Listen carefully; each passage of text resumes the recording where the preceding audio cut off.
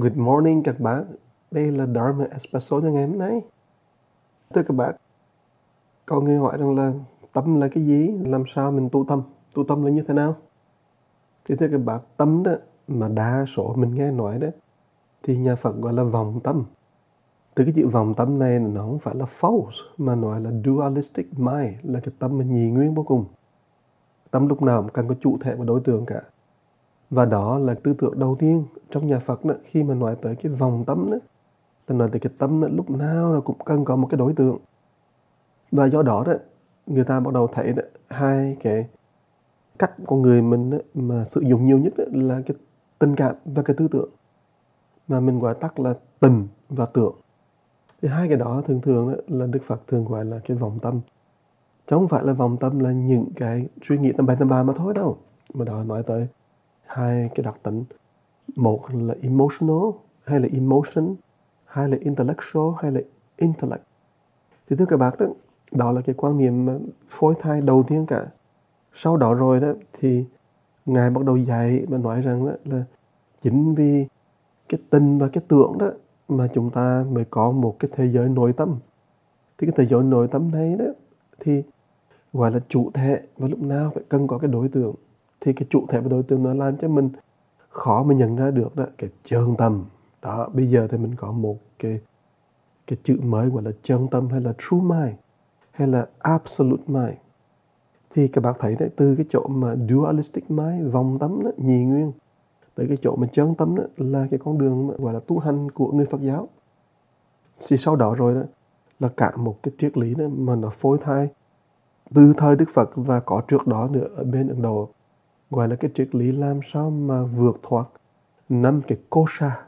Kosha là cái lập võ, và bên Phật giáo thì mình gọi là 5 cái skandha.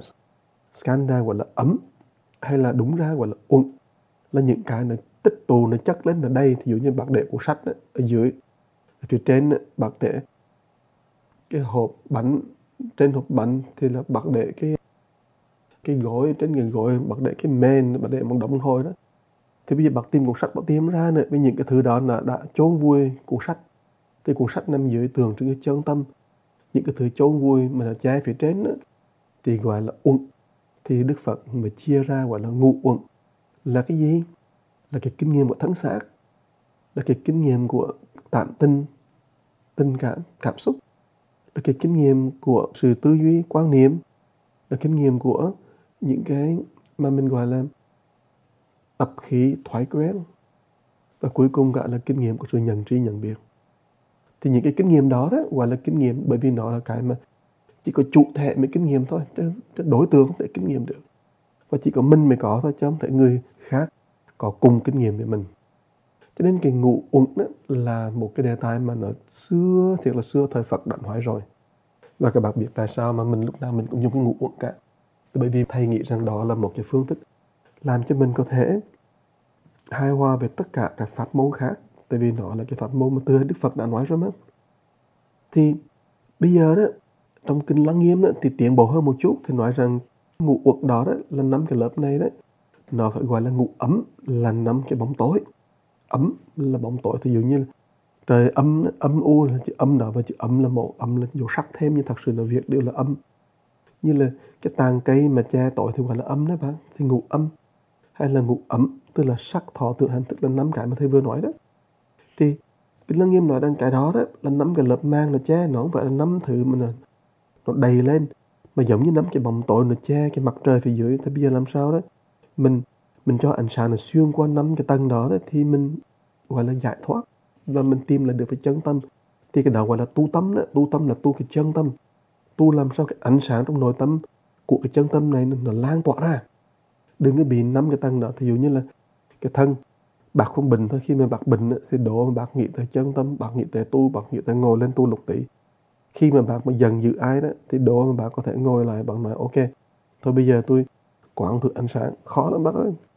Mà khi mà óc của bác nghĩ tới phim cine này, phim cine khác, tức là cái tư tưởng bác nghĩ tới chuyện đó, thì khó cách nào bác có thể ngồi yên mà cảm nhận được cái sự tĩnh lặng của nội tâm được. Cái tưởng âm nó mạnh lắm. Cho nên mọi thứ nó đều làm cho mình không thể nào mà yên được. Và nếu là cái thói quen của mình nữa, mà mình không có thay đổi, Hàng ngày mình không chịu dậy sớm mà tu hành.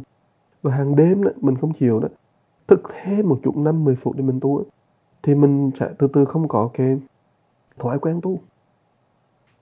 Cho nên các bạn biết đó, sự mầu nhiệm của tu hành là mình bắt đầu tìm được cái thời gian thay đổi cái tập quán, thay đổi cái tư tưởng, thay đổi cái tình cảm cảm xúc, thay đổi cái quan niệm, và cuối cùng cả là mình thay đổi cái thân xác của mình. Cho nên nói là tu tâm, nhưng thật sự ra là mình tu tất cả mọi chuyện, là từ thân đến cảm tình, cảm xúc cho tới cái thói quen, tư tưởng, quan niệm vân vân. Cho nên bạn thấy đâu phải chuyện dễ đâu. Nhưng mà Đức Phật Ngài tiến thêm một bước nữa để Ngài nói rằng đó, các con phải biết là cái căn là mình gọi là 6 căn, đó là nhãn nhĩ tỷ thiệt thân ý, là mắt tai mũi lưỡi thân và tư duy đó, thì nó có 6 trần, tức là cảnh giới bên ngoài là sắc thanh hương vị xúc pháp, tức là hình hài, âm thanh, mùi hương, vị là cái mùi vị trên lưỡi, xúc là cái sự xúc chạm của thân xác, và pháp là những quan niệm trong đầu đó. Những cái đó, cái căn và trần nó tiếp xúc lúc nào cũng có cái thức hồi nãy là thức ấm đó, là cái sự nhận trí nhận biết đó, lúc nào nó cũng dựa vào căn với trần cả, và mình thế nào mình cũng khó mà đẩy nó ra được. Vì vậy cho nên phải có cái sự tu hành mà mình gọi là thiền định, thì mình mới xuyên được qua những cái tầng chấp trước, cái căn chấp trước vào trần. Thì con mắt là chấp trước vào cái hình hài sắc đẹp, các bạn thấy không? Thành nó phải có một cái sự mà mình gọi là một cái phương pháp để mà tu, để mà nhìn xuyên qua vạn sự, để mà căn không kẹt với trần. Thì bây giờ cái tu cái tâm thì các bạn thấy nó phức tạp như vậy. Mà cái chữ tâm bây giờ đó là hồi xưa mình gọi là cái vòng tâm đó. Thì tại ra khi mình tu tâm đó, thì mình nhớ là như thế này này, mình tu làm sao mà cái chân tâm này hiện ra. Nhưng bạn nói thế này, có hay nghĩ tầm bậy tầm bạ quá, thì bây giờ nghĩ tầm bậy tầm bạ quá thì nghĩ chính. Cái đó cũng gọi là tu tâm, nhưng mà đó là tu trên mặt tương đối, chứ không phải tu để mà phát triển cái chân tâm. Rồi khi bạn nói, ô thưa thầy, nhiều khi là con hận, con thù người này, thù người kia, ok, như vậy thì bác tu tâm này, thương tha thứ thôi, tùy thoảng đi. Bác tu cái đó để mà bác làm cho cái tâm mà giận dữ đó, cái tâm thật là như mình kẹt trong nhị nguyên đó, nó ngừng lại. Cho nên lúc nào có hai cái bộ phận. Cái bộ phận đầu tiên là tu cái tư tưởng như thế nào để mình không kẹt trong nhị nguyên, và cái bộ phận thứ hai là tu thế nào để hiện ra cái chân tâm. Thì cả hai cái bộ phận đó mới đúng thật là tu theo nhà Phật, là phát triển cái chân tâm và chuyển hóa cái vọng tâm. Tức là hiện cái chân tâm thì mình gọi là manifest cái true mind, mà chuyển hóa vọng tâm thì mình gọi là transform cái dualistic mind, hay là attaching mind. Đó, cái chữ vọng này không phải là false mà nó dualistic, nó nhị nguyên lắm các bạn. Thì hy vọng tới đây rồi thì các bạn sẽ nhận tri và biết được rằng tâm là ở đâu rồi. Thì tâm nó không ở đâu cả, mà nó ở cái chỗ là nó nhị nguyên. Thì tức là mình gọi là cái vọng tâm đó. Và nếu mà nó là cái chân tâm thì là cái mà mình đang phát triển cái ánh sáng mà tự tại ở trong người mình phải phát triển ánh sáng đó đó. Rồi, cảm ơn các bạn đã lắng nghe, và chúc các bạn có một ngày vui đẹp và thưởng thức cái cà phê Pháp này càng lúc càng vui, càng lúc càng tĩnh.